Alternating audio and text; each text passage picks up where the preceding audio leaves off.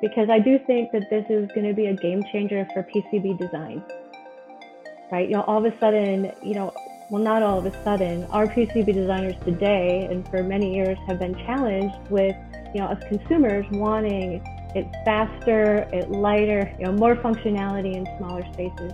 And ultimately, we're hitting this crunch time in printed circuit board design, where with the 75 micron or 3 mil line in space, you just can't route out the devices that you need in the space that you have. And so you're going to multiple lamination cycles, multiple levels of stacked or staggered microvias, all increasing time, increasing cost, decreasing reliability. And that's the world that we live in with subtractive etch. All of a sudden, this designer has the ability to use, say, 25 micron or 1 mil line in space. It changes the way that you look at designs. That's my guest, Tara Dunn, next on Reliability Matters. Welcome to Reliability Matters, a podcast for the electronic assembly industry. Each episode covers topics related to reliability, best practices, and environmentally responsible assembly techniques, with insights from experts across the electronic assembly industry. Now, here's your host, Mike Conrad. Tara Dunn is a seasoned professional with more than 20 years in the electronics industry, exclusively focused on the PCB sector. Her experience spans roles from manufacturing to sales and marketing. Tara was the founder of Omni PCB, a technical manufacturer's representative for the printed circuit board industry, which specializes in quick-turn projects, PCB design, high-density interconnects, RF microwave PCBs, and more. Tara is also the vice president of marketing and business development for Averitech, which develops and licenses advanced manufacturing processes and the key chemistries that enable them for a variety of electronic products, including very high-density printed circuit boards, semiconductor packaging, RF and millimeter wave passive components. Tara writes a regular column for PCB007.com and is a regular contributor with Altium. Tara also co-publishes PCBadvisor.com. And perhaps most interesting, she was one of the founders of Geekapalooza. We'll get into that and much more in our conversation with Tara Dunn. Tara Dunn, thank you for being my guest today on Reliability Matters. I really appreciate you being here. Thanks for having me. I'm looking forward to the conversation. Yes, as am I. So I got into this industry a long time ago, as my friend and colleague Doug Pauls would say, when mammoths roamed the earth. I think I've heard him say that 400 or 500 times maybe. Back in the mid-'80s, the first time I saw a flex circuit, I just was not overly impressed with the technology. It just seemed to be a connector, a flexible connector, some piece of what looked like Mylar or whatever they're made out of. I'm sure you'll correct me later. But it was basically just used to connect two rigid boards together, or a print head, or something along those lines. Now I see boards, flexible circuits that are really circuits. They actually have components soldered to them, and they're much more sophisticated than they used to be. So for the sake of my audience and me in particular, walk me down the road of flexible circuits. What's the difference between a flex circuit and a rigid flex? What evolutionary paths did that technology take from the earlier days of flex circuits to where we are today? Happy to do that. It's funny that you mentioned that, because I had a similar experience when I started in the industry. First, I come to the industry very much by accident. I didn't know what a flexible circuit, or barely what a printed circuit board was, when I started in the industry years ago, but have been in the industry for many years, most of it focused on flex and rigid flex. So I have picked up a thing or two, but when I was first learning, I had, like I said, a similar experience. It looked like a ribbon cable, maybe connecting two different areas on a circuit board together, single-sided, double-sided, very low component count type designs. And then I kind of worked through a progression of technology as I learned as well, going to multi-layer flex, going to rigid flex, going to bookbinder flex, which is, crazy complex, only to find out when I got to the bookbinder flex and was told, Tara, don't ever talk to your customers about this. We don't ever want to build this. This is so difficult. I'm like, what do you mean? What are you talking about? And here it had been being built for 40 or 50 years. I just didn't know about it. And so I find that that progression happens with many people. And I always kind of joke around and say, no matter where you are in your experience with Flex, there's always something new to learn, even if you've been very experienced in working in the high-tech rigid flex area. There's new materials and new processes that are coming out every day. But that's a very normal progression as you learn about these materials. To go back to one of the questions that you asked, the difference between a flexible circuit and a rigid flex. Flexible circuit, as the name implies, is all flexible materials. Rigid flex incorporates layers of circuitry on the rigid pieces. A good way to differentiate it is a flexible circuit can have FR4 stiffeners to stiffen it and have rigid layers associated with it. It's a very common design attribute. A rigid flex, on the other hand, is going to most likely have circuitry on the rigid layers, but it will definitely have a plated through hole connecting the rigid layers to the flexible layers. So that's the primary difference between rigid flex and a flex, straight up flex. Yeah, that's interesting. So I watched I was kind of a voyeur last night, or actually several days ago, preparing for this interview. I was watching some of your videos on with Altium and others talking about flex circuits, trying to get up to speed, trying to get smart enough to ask you intelligent questions. And I learned of a term you called SWAP, which was an acronym. Tell me what SWAP means. Space, weight, and packaging, I believe, was the terminology I was using at the time. And that is, one of the great benefits of flexible materials. They're great when you need to reduce the amount of space, reduce the weight. And obviously for packaging, they can be folded over on top of each other. They can be folded around corners. It can, move and be placed around different units in the functional electronics box that's being built. So lots and lots of benefits of flex, but definitely SWAP, or space, weight, and packaging, is one of the primary benefits. Let's go down that benefit list of rigid flex and flex in general. You talk about SWAP, space, weight, packaging. One of the concerns that would come to mind, particularly these days when we're mounting components to flexible circuits, is heat dissipation.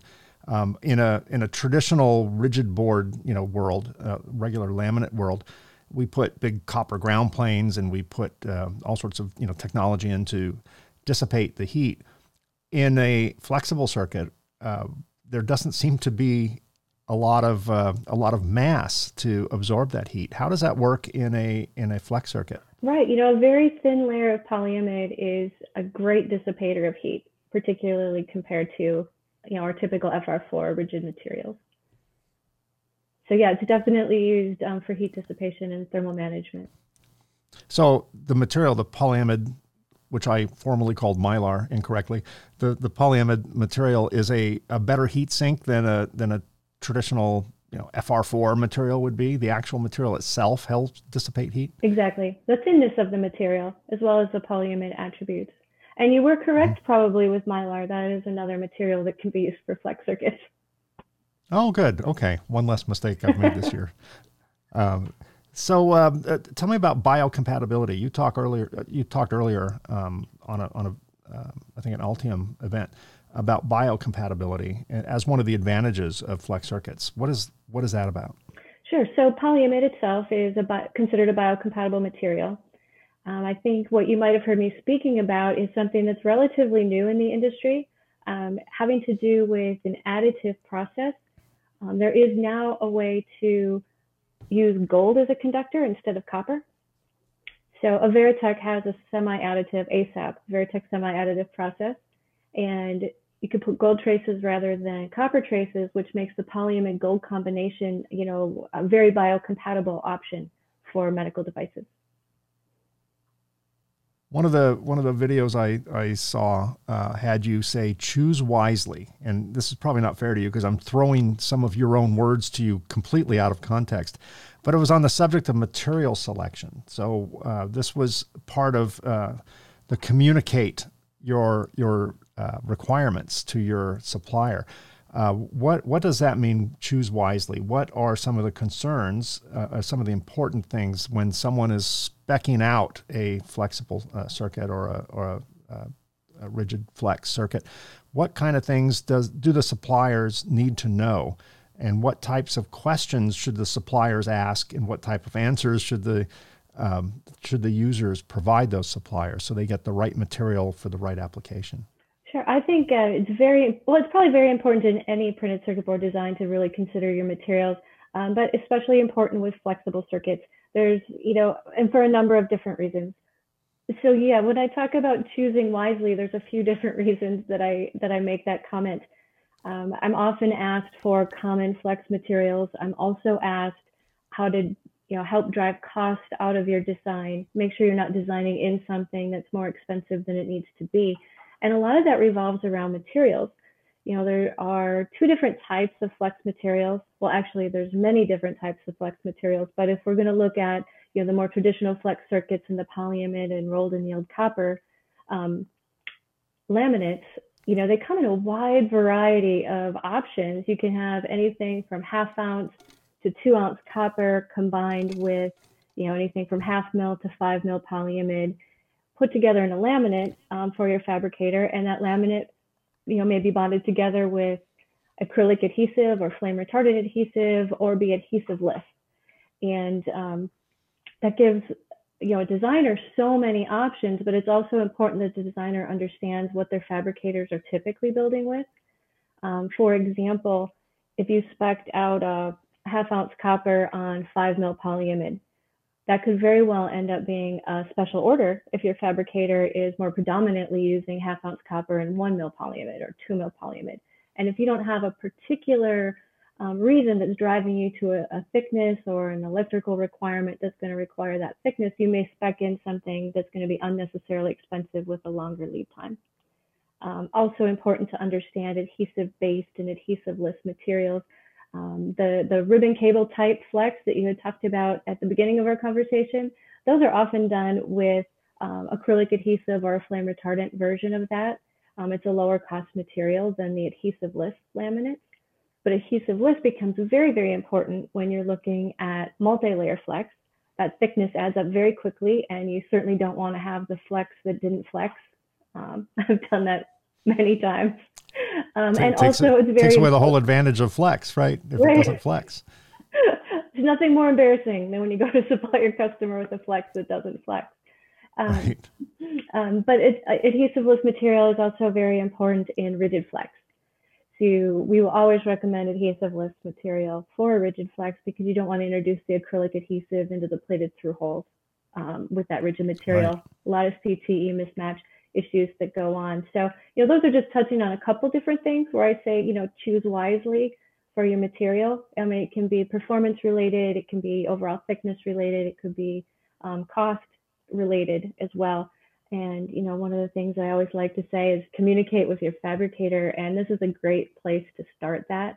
Start with that overall stack up and, let them know your requirements and then ask them to help with materials that they use readily, things that are likely to be in stock when you're ready for them. And that'll definitely help, meet your electrical requirements that they've helped calculate in, and then help ensure that you're not adding in extra cost or extra lead time unnecessarily. Yeah, that makes sense. Not just in speccing out your needs for circuit boards, but for everything. If you don't have a specialty, don't require special items that have to be specially ordered with special lead times and special prices and all that type of stuff. When I look at the movement of flexible circuits, let me put it this way: when I look at the use of flexible circuits, I see one of two types of applications. One where the circuit is bent and twisted for packaging purposes, so they can connect two boards together, and then it never moves after that. And the other is something that has to connect to a device which moves within the product. I think of the old print head things. Back days when we had, even modern printers still have flex circuits on them that move. What is there such a thing as in the metal world, they would call that metal fatigue? You take a piece of metal, you bend it too many times, and it becomes brittle and breaks. Is there a life cycle with the materials that are used and maybe even the thicknesses of copper that are chosen when it comes to being able to actually be flexible and flex throughout the life of the product? Are those concerns? And if so, do they also relate to the in-use climactic environment? Super cold, super hot, lots of thermal excursions. How does all that play into the material selection? And then we can kind of get into tips and tricks for allowing the mobility of these products. It's a very compound question, but let me give it a shot. Yeah, thanks. So all of those things that you mentioned factor into the long-term reliability and flexibility of any design. And, we have designs where they're going to flex millions and millions of times that are designed just for that. We've got flex to install, as you mentioned. And, over time, I have seen the flex to install parts be bent once and something was wrong in the material construction or in the design itself, wasn't as flexible as it needed to be, and that copper cracked almost immediately. And then you have other applications where it can go millions and millions of times and still perform very, very well. IPC does a really good job on bend radius recommendations, which is something that's always really important to take into account. And that is, the ratio of the thickness of the copper to the bend that you're going to have. And then they have specs for, single layer, for double layer, for dynamically flexing. Those are always really, really good guidelines to follow. Very good. Now, I know in every industry they have their tips and tricks. I produce a tips and tricks series for cleaning once a week, and it's amazing how many tips and tricks we have up here that aren't published anywhere. We just get them over our years of experience. When it comes to fabricating flex circuits, rigid flex circuits, what are some of the tips and tricks that you would recommend to designers in terms of how they spec their part, how they design their part? There's got to be, a David Letterman's top 10 or top 5 type of list. For those young millennials that are on the call, they're probably wondering, who's David Letterman? But, whoever the current popular late night host is today. What are some of the top tips that you can give designers and even users of that material? Sure. I don't know where to start with that one. So I'm going to start with one that gets left off of the PCB fabrication drawing very frequently. I think we see it often in the assembly drawing, but the assembly drawing doesn't always get passed along to the fabricator who's building the boards. And that is to communicate in that PCB fab drawing how the circuit is going to be flexed and used in end use. Yeah. So, because they're building it in a 2D file and it's being built in a 2D state, not really understanding exactly how it's going to be used, the fabricator is going to have a difficult time helping make recommendations. If they know how it's going to flex and you ask them for advice, do you think this is going to work? What could we do? What are the tips and tricks that we could do to help improve the reliability and flexibility of this? That goes a long way towards the longevity of a flex circuit. But some basic tips and tricks for people getting started is, first of all, make sure you're not over-speccing the material thicknesses, whether that be copper thickness or polyimide thickness. Again, going back to that bend ratio of the angle of the bend versus the material thickness. So thinner materials or adhesiveless materials, a lot of different ways to keep that stacked up as thin as possible. Crosshatch copper, it's one thing, I kind of joke tongue in cheek about the flex that didn't flex, but I have had several of those over the course of my career in flex circuits. And it really boils down to that you really don't comprehend how quickly like a solid copper ground plane is going to become rigid. Right, so if you're doing a multi-layer and you have a few of those layers stacked up, before you know it, you can't even, bend the circuit because that copper is solid copper. So in that case, there's a couple different things that you can do. Rather than bond all of the layers together, unbonded layers. So don't put the adhesive between all of the bonded layers. Really significantly improves the flexibility of the overall circuit. and crosshatch copper also, which is kind of a trade-off between electrical and mechanical. So it's things that you have to take into consideration with the design.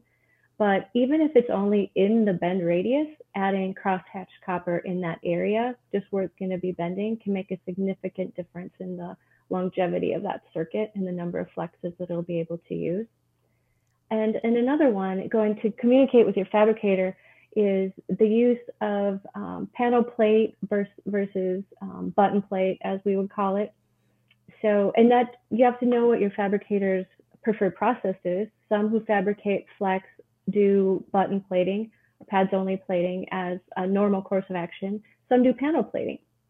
But when you do the panel plating, you're adding in electrodeposited copper on top of that rolled annealed copper.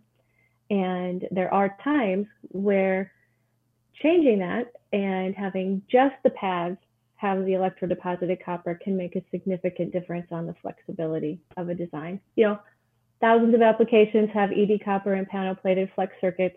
You know, it's a perfectly acceptable fabrication technique that serves well, but occasionally there's going to be designs for a number of other reasons that makes all the difference in the world right there. So something to definitely keep in mind. And then that's a fabrication communication, really.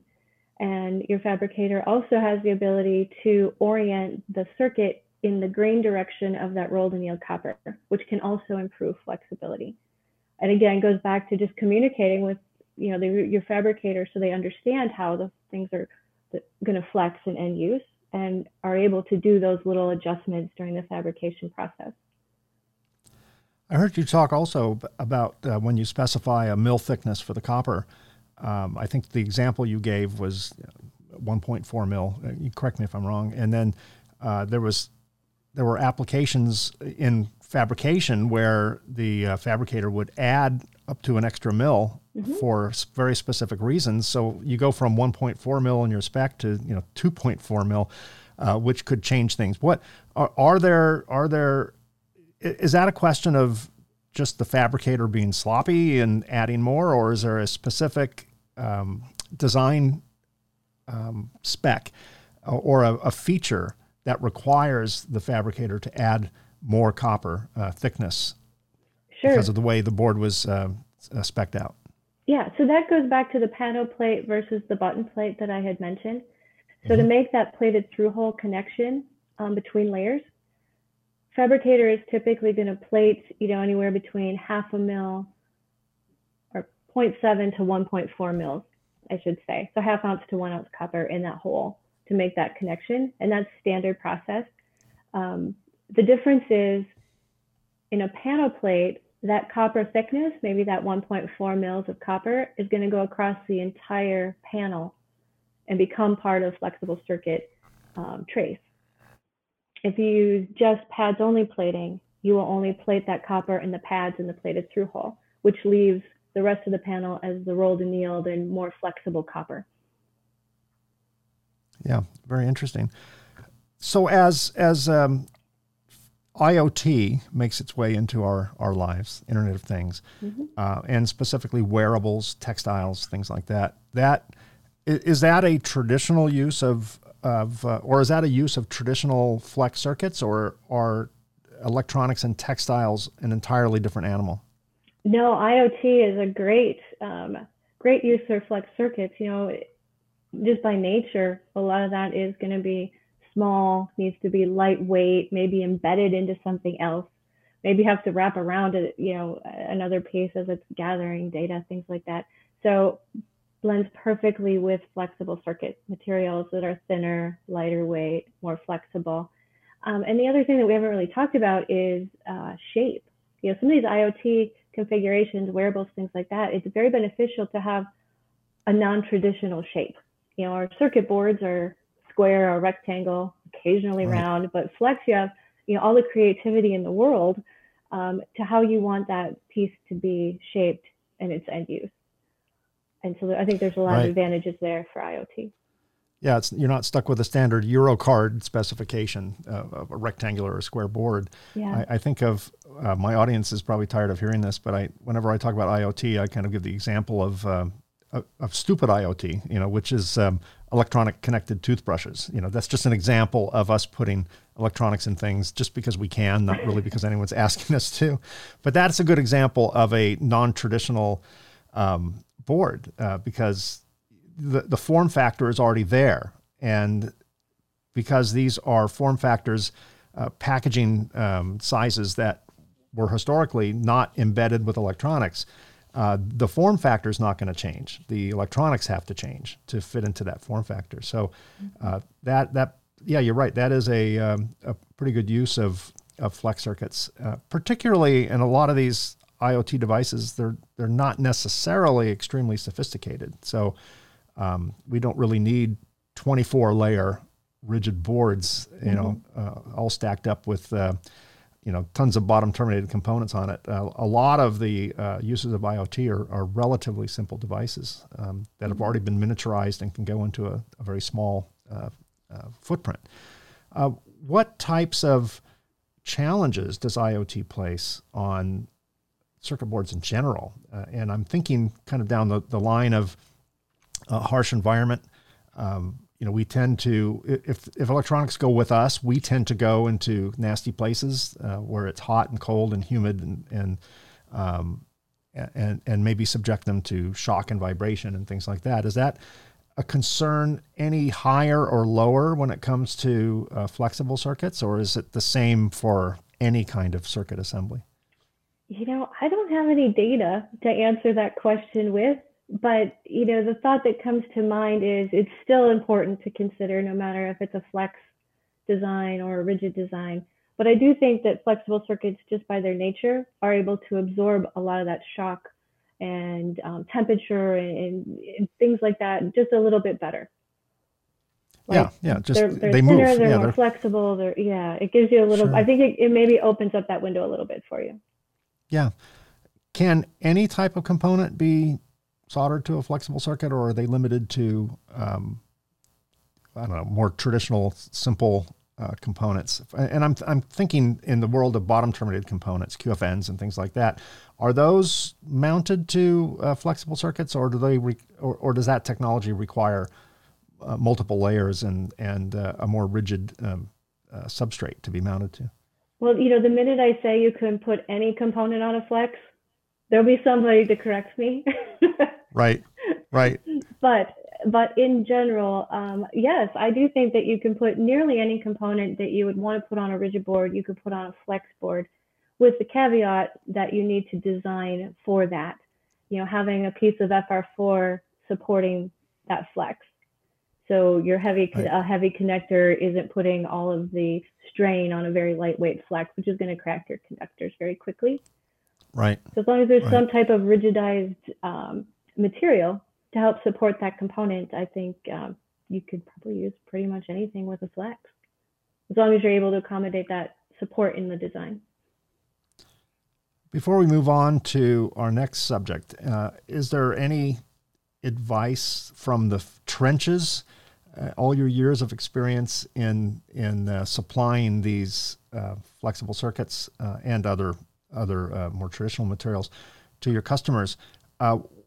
What are the common mistakes people make? Do you have any examples of common mistakes people make, and some tips and tricks for avoiding those mistakes? Is there a poster child? I know from my industry, there's one or two that just happen all the time, and I'm sure you see that in your industry as well. Can you share any of that kind of parting advice for this subject on flex circuits and rigid flex? Sure. The first thing that comes to mind probably isn't specific to flex, but it is the mistake that I see happen over and over and over again. And that is the fab notes. You can spend 400 hours working on a design that's so complex, I can't even fathom how a designer, gets to the final version of that circuit board. But at the same time, if those fab notes aren't perfectly clear, or if a note got copied over incorrectly or got left off of the drawing for whatever reason, that stops everything at the fabricator. And usually, when you're going out for your prototypes, there's time constraints, and the last thing you want to do is hear that your job is on hold And I would say still today, 80 to 90% of the PCB drawings, whether those be flex, or rigid boards, are actually stopped at front-end engineering just to clarify print notes and ask questions. So maybe the drill chart doesn't match the data perfectly, or the size doesn't quite match perfectly. Just something got adjusted and didn't quite get finished. So I'd say that was probably the number one reason that jobs go on hold and progress stops. It's just with those fab notes. And I think in terms of flex specifically, the problem that I see people have most often is actually in the simple flexes that you had talked about, and making sure that there's enough rigidity behind the components that are going to be used, because that will very easily crack your copper if your components are too heavy for the circuit once it starts flexing. And just not understanding that, there's something with flex, but once you get it in your hands and feel it, it can be more flexible than you expected. Maybe it's going to be more rigid or stiff than you expected. So those are all things that factor into the design and overall experience with flex. Your experience with the fabricators, you were a broker mainly, is that correct? Yeah, my company that I actually just moved on from, Omni PCB, is a manufacturer's rep group. So we represent PCB fabricators. They have different specialties. So my background has always been fabrication. Right. So these fabricators, will they look at a print sometimes and just go, no, and reach out to their customer and recommend changes? Or is it a case where it's on the print and they go, okay, that's what they want, that's what they get? Or is there a little bit of both? I think there's a little bit of both. And I think that depends on the fabricator that you're working with and the relationship that you have. It's funny, I just did a series, it was Ask Tara, and people were sending in questions. And one of them is, why doesn't my fabricator tell me when I'm doing something that's poor practice, for design? And I'm like, I don't know, from the fabrication side, I feel like we do do that.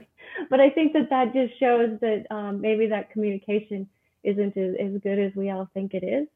I think some fabricators are very fast to jump in and say, hey, I think you could do this, this, and this to improve the design. And maybe by improve the design, they mean make it more manufacturable. The yield's higher, the reliability is greater, ultimately the cost is down, and make these suggestions. That's often my experience. But I also think that there are fabricators as well that you send in a drawing, they're going to do their best to build whatever's on that drawing for you, whether that be good design practice or bad. Right. Yeah, you always worry about getting what you ask for. Yeah, exactly. But it goes back to my soapbox that I'm always on. I feel like, particularly with flex, is just that open communication with your fabricators. Most fabricators have field applications engineers or front-end engineers that, that's what they love to do every day, is talk to customers, make recommendations, help make, designs more manufacturable. And they're building these every day, all day long, seeing everything. So that's just a wealth of knowledge to take advantage of, especially if you're new to flex, and even if you're not. Right. No, that's a very good point. Let's switch gears here for a moment and talk about a technology that in my world is just a little bit of a mystery.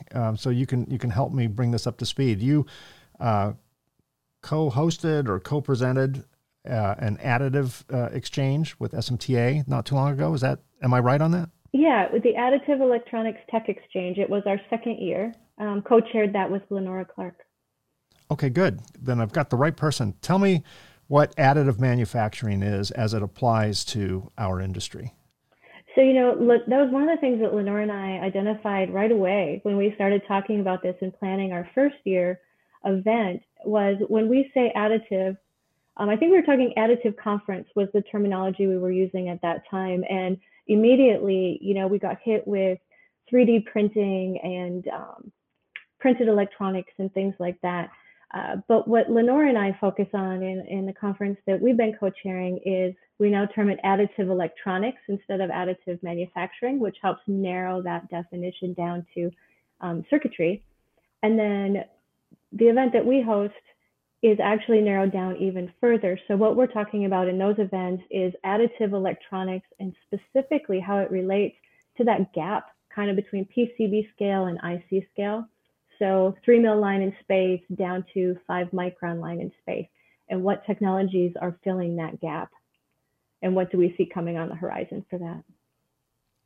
So help me understand exactly what that process is. Are we printing? What are we printing, if we're printing anything? And my understanding of additive manufacturing is it's, again, it's used for a lot of different applications and different industries, and all has a slightly different connotation. But in our world, what exactly are we printing?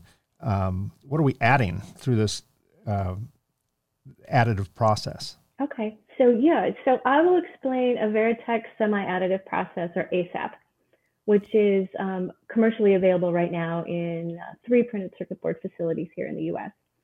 So in that case, let me think, where do I want to start? Okay, so when you're starting with typical printed circuit board manufacturing, whether that be rigid or flex, it could be either one. You start with a laminate that your fabricator purchases. And then they ultimately etch away the copper that they do not want, creating the circuit pattern.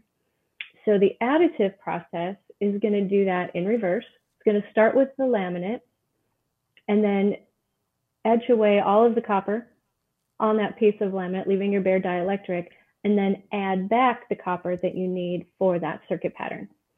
It'll start with a very thin layer of electroless copper, much thinner than what we're used to with traditional electroless copper plating. And then it will be, photoresist, image, electrolytic copper plating, all the same processes that we're using in subtractive etch circuitry today. The primary difference being, as I said, you're starting with a bare dielectric and adding copper to that. And because you're doing that, you can have much finer feature sizes than we see being limited at the subtractive etch process. For example, subtractive etch is usually limited around 75 micron trace in space or 3 mil line in space. Some can go down to 50, but that's only a handful. That's not the bulk of the fabricators in the industry. And the additive process can go down to 15 micron or 25 micron, so wow. Sub 1 mil line in space, or anything in that gap, between 3 mil and down. And, we're finding some great RF benefits to that as well, because when you're etching that very thin layer of electroless copper, it's a flash etch. It goes very quickly. It doesn't degrade the trace. With subtractive etch, we see that trapezoidal effect. So that's eliminated. The traces are now straight up and down, which has RF benefits as well. Yeah. So we can get more traces into a smaller footprint, so to speak, much finer traces with additive processes than we can with traditional processes. When I think of that type of process, in my head anyway, logically, it seems very slow. It seems like a much slower process than traditional fabrication. Is that correct? Is it like any printing process, a very specific, very accurate, and very slow production method? No, actually not at all. It is going through the exact same electroless copper bath that's currently being used in subtractive etch, the same electrolytic bath. There is a chemistry that's applied to it, a liquid metal ink chemistry. So that does take a little bit of extra time to apply that chemistry, but it's just a pretty standard chemical process and timing of that and curing. And then you also eliminate some of the electroless copper steps as well. So really, sure. It's not, it doesn't take, any significantly longer period of time, and it follows most traditional printed circuit board processes. Okay, well, thanks for straightening me out there. I thought it was a much slower process. So what are the advantages and disadvantages? I would think if it was all advantages, everyone would be building boards that way. So what constitutes a good use of that technology? What constitutes an avoidance of that technology? What's the deciding factor? Sure. Well, so to address the advantages first, because I do think that this is going to be a game changer for PCB design, right? All of a sudden, well, not all of a sudden, our PCB designers today and for many years have been challenged with, us consumers wanting it faster, it lighter, more functionality in smaller spaces. And ultimately, we're hitting this crunch time in printed circuit board design, where with the 75 micron or 3 mil line in space, you just can't route out the devices that you need in the space that you have. And so you're going to multiple lamination cycles, multiple levels of stacked or staggered microvias, all increasing time, increasing cost, decreasing reliability. And that's the world that we live in with subtractive etch. All of a sudden, this designer has the ability to use, say, 25 micron or 1 mil line in space. It changes the way that you look at designs. And I think we're just scratching the surface. This is relatively new technology. So scratching the surface on how to best apply that. I've seen some cases. I have one example where we're working on a 12-layer design. It was 12 layers and it was 3 lamination cycles. They went down to 8 layers, used 4 of them with additive and 4 of them with subtractive etch, combined those 8 layers, and then reduced it from 12 layers to 8, but probably more importantly, from 3 lamination cycles to 1. So that's a great use. The cost went down. It was much simpler to build. And when I say reset the technology curve, that's kind of what I mean. Like, we're able to accomplish the same thing in a much simpler way with this ability for 25 micron trace in space. But yeah, I'm working on a series now with designers. I'm doing short little videos trying to figure out how creative can we get in applying this, because just applying it to an already complex design is probably not the greatest benefit of the technology. You kind of say throw in the kitchen sink, everything but the kitchen sink. So if you take something that's already crazy and add in just smaller traces, I don't think we're really getting the huge benefit that we could get from just simplifying overall. And to address your question about the disadvantage, I think the disadvantages right now are just that. We don't know the best way to apply it. We haven't developed best practices. So a lot of it's collaborative and learning as we go, which is really exciting, but it's also difficult for people, especially designers. PCB designers are used to having, here's my design rules. Here's what I need to do. How do I get from A to B, right? And there isn't that yet. So we're all kind of working together trying to get through that learning curve of how to best apply it. Do you think that's going to be a generational thing? Do you think, some of the old timers, like my age and up, will resist that technology, and some of the younger designers will embrace that technology? Or do you think that really doesn't apply from an age and experience standpoint, that it's new technology is new technology? I think it'll be both. I definitely think it'll be an easier technology for younger, newer designers. I should say newer, not necessarily younger, right? People that don't have all the years of experience designing one way, to just adopt it, right? Here's what it is. Oh, let me see how I can work with this. This is great. But I also work in the series I'm doing. I've got a bunch of very well-seasoned designers who are so excited for the ability. One of the people I was working with said designers are always out shopping, he called it, which I thought was a good analogy. Out shopping because they're always, trying to balance all these different requirements for any type of electronics design, and how can they, what's out there available to help make that a little bit easier, ways to solve problems. So he said we go shopping. So now he's shopping and he's seeing 25 micron, line in space, and the light bulbs go off, and he's like, oh, we can do this. This is going to be so exciting. And I had somebody else contact me. It was one morning, thought of it in his sleep, I think. He was like, look what we can do.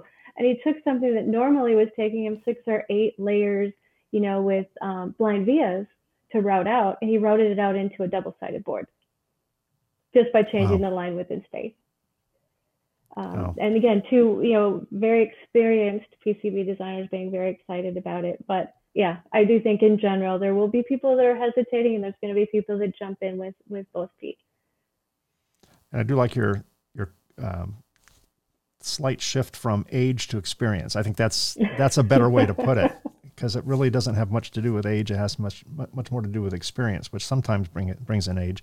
But there are some people who get more experience over a shorter period of time too. I mean, so it's relative that way. Mm-hmm. So get out your crystal ball, and what are your predictions for our industry over the next several years, 5 to 10 years. Do you see us moving in a specific direction? Things that come to mind are the electrification of cars, the miniaturization of assemblies, the proliferation of IoT. That's what I see when I look out there. Mm-hmm. Do you see that as well? And do you see opportunities and challenges coming our way that with any degree of specificity? Oh, it's my great crystal ball. Yes, I see all the things. We're going to play this back 10 years from now.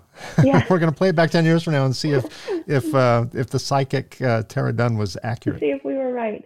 No, I see all the same things that you do. I see that overall the miniaturization is going to continue, and we're going to have to learn how to deal with that from an electronic standpoint. And that's why I think I'm so excited about the additive options that are available, because they're opening up a whole new world. And I talked today about the ASAP process. There are multiple generations of that type of technology currently in development. So as we kind of move through the learning curve with ASAP, we're going to be ready for the next, which is maybe embedded electronics in a way that's new and not something that we're doing today. I think, in the automotive world, there's a lot of applications with sensors and things like that. And I think that number is just going to continue to grow as well. And, I think some of these additive processes that we're looking at, particularly the ASAP, the enabling piece of that technology is not limited to 2 dimensions. So it can also be applied in a 3-dimensional way. And I see that in development on the horizon as well. So we'll never run out of things to do. We'll never run out of problems to solve. We'll never get bored. We'll never get bored. That's for sure. That's for sure. So Tara, I saved the most important question to the very end. You were the producer of an event within our industry with the most awesome name any event in our industry could have. Keep in mind, sometimes from the outside world looking in, we're not the most exciting industry to be in. But you had an event called Geekapalooza. Mm-hmm. I know right now everything's, the hold button's pushed, the pause button's pushed right now. Nothing's happening right now because we can't get together. And it's probably hard to do an event like that through cameras and screens. But tell me what Geekapalooza is and the history of it. What made you think of that? Was it too much to drink one night and it just got in your head, or because that's an awesome name for an event? There's probably some truth in that statement. No, so Tanya Martin, now heading up SMTA, her and I have been friends for a long time. When I first met her, she was working for a contract manufacturer. And I, of course, was working on the fabrication side of things. And so we would get together and, do lunches, brainstorm, things like that. We actually did. We joke about it now, but we would make our own contests, right? How many cold calls can you do? And it was just our thing. We had fun with it. And we were talking one day over lunch and kind of talking about the fact that in our local area in Minneapolis, at the time, there wasn't a lot of in-person events to go attend. Maybe a small one here or a small one there, but nothing that was all encompassing. 10, 15 years earlier, there had been much larger group meetings for networking and things like that. So kind of were complaining about it and turned that all the way around to, well, why don't we do something about it? And so we decided to host an event and see how many people would be interested in coming to it. And did come up with the name Geekapalooza. I think that was Tanya Martin. I owe her that credit for that. And we started planning it, and we were going to do it kind of in the, back room at a local, restaurant bar, thinking we would have, 30 people if we were lucky that wanted to come to this. And we had, I forget the number right now over the top of my head, but we were well over 100 people. We ended up, and wow. I think we were close to 150. We ended up having to scrap that idea and rent out a much bigger space. And it really turned out to be a really fun event. So the idea behind the event is networking, obviously, but it's a very social event where there's not like trade show booths and things like that you go visit. There may be sponsored tables, but it's very laid back and you can come and go, as you want. Music, food, cocktails, games. And I think more importantly is the fact that we are inclusive of the entire industry. really recognize that it takes all aspects of the industry working together to create, a successful electronics device. So inviting, materials and design, fabrication, assembly, manufacturers reps, the components, the associations, really inviting everybody into one spot for just a few hours of fun to kind of talk and, get to relate to each other on a way that's, not through the screen or behind the screen, depending how you look at that. So we had a great time with it. We hosted it several years here in Minneapolis, and we also did an event in California, and we did one in Boston as well. And I really hope that at some point in time, we're going to be able to continue that, because it really was a fun thing to do. Yeah, for sure. I increasingly miss the physical events, and I never have gone to a Geekapalooza, so that is now on my bucket list, on my career bucket list, to attend one of those events. And I think it's an important event in that our industry is quite siloed. The board fab industry and the assembly industry are right next to each other, along the riverbed. We're just downstream from them, but we know very little about that industry. It seems like it's, this black art, somehow, somewhere in some other country, something is made, or even here, and then it's shipped to us, and then we open it up, and there's just, from an assembler standpoint, there's just not a lot of appreciation for the technology and the effort behind building a bare board, and there's just not a lot of knowledge. At least that's been my experience, and I'm not sure if that applies the other way around too. There just seems to be this great wall separating industries that are just right next to each other in terms of producing a product. So to get the board fab industry, the designers, the assemblers, all facets of one industry together, I think is a good move. It helps break down some of those silos, and I think it helps the assembly side understand the fab side, and the fab side understand the assembly side. Does that ring true in your world as well? Oh, it absolutely does. And I have a great example. I think it was the Orange County event that we did Geekapalooza at. I remember just walking through the room and happened to notice a conversation. I walked up, and it was an assembler and a fabricator, and they were talking about a problem that they were having with a particular design. And they started talking about materials, and they went, wait a second, he's right over here. And they pulled him in, and here, they had a 10-minute conversation and made so much progress towards solving, that challenge that they were having right there with, a cocktail in their hand, listening to music. But it does help break down the barriers, and to see people face to face and interact that way. I remember years ago, before the internet, I don't want to admit that I worked in the industry before the internet, but I did. There was, maybe at the time, 3,000 fabricators or something like that in the United States. And it was pretty common for assemblers or designers to go visit fabricators, and fabricators to visit their, assembly in back and forth, and really got a much better opportunity to learn about the challenges that each side faces. And I just don't think we're able to do that as well today. For one thing, there's maybe a tenth of those printed circuit board fabricators left in the United States. So just the travel and the proximity is a challenge in itself. And I think with the internet, it seems like all that information should be available to us readily. Go out and search it on Google or whatever your choice of browser is. And but you lose something in that. And as quickly as you can get that information, you do lose the human element of that and what challenges people face. So I really like any event that's going to help bring people together to communicate more face to face. Yeah, well, I'm looking forward to the restoration of those events as well. You can only spend so long looking into a camera, and a screen. I've been a lifelong traveler. Like, I've probably traveled half of every year for my entire career, and I haven't traveled since March.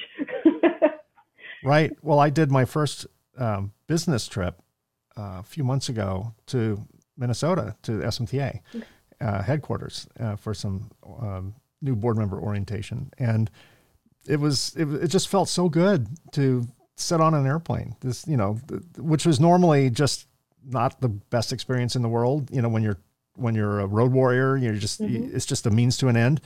I felt very special to sit on this airplane and be given my little 4-ounce bottle of water served in a Ziploc bag for my safety, and all the bizarre things that they're doing right now. But it did feel good. It felt very normal.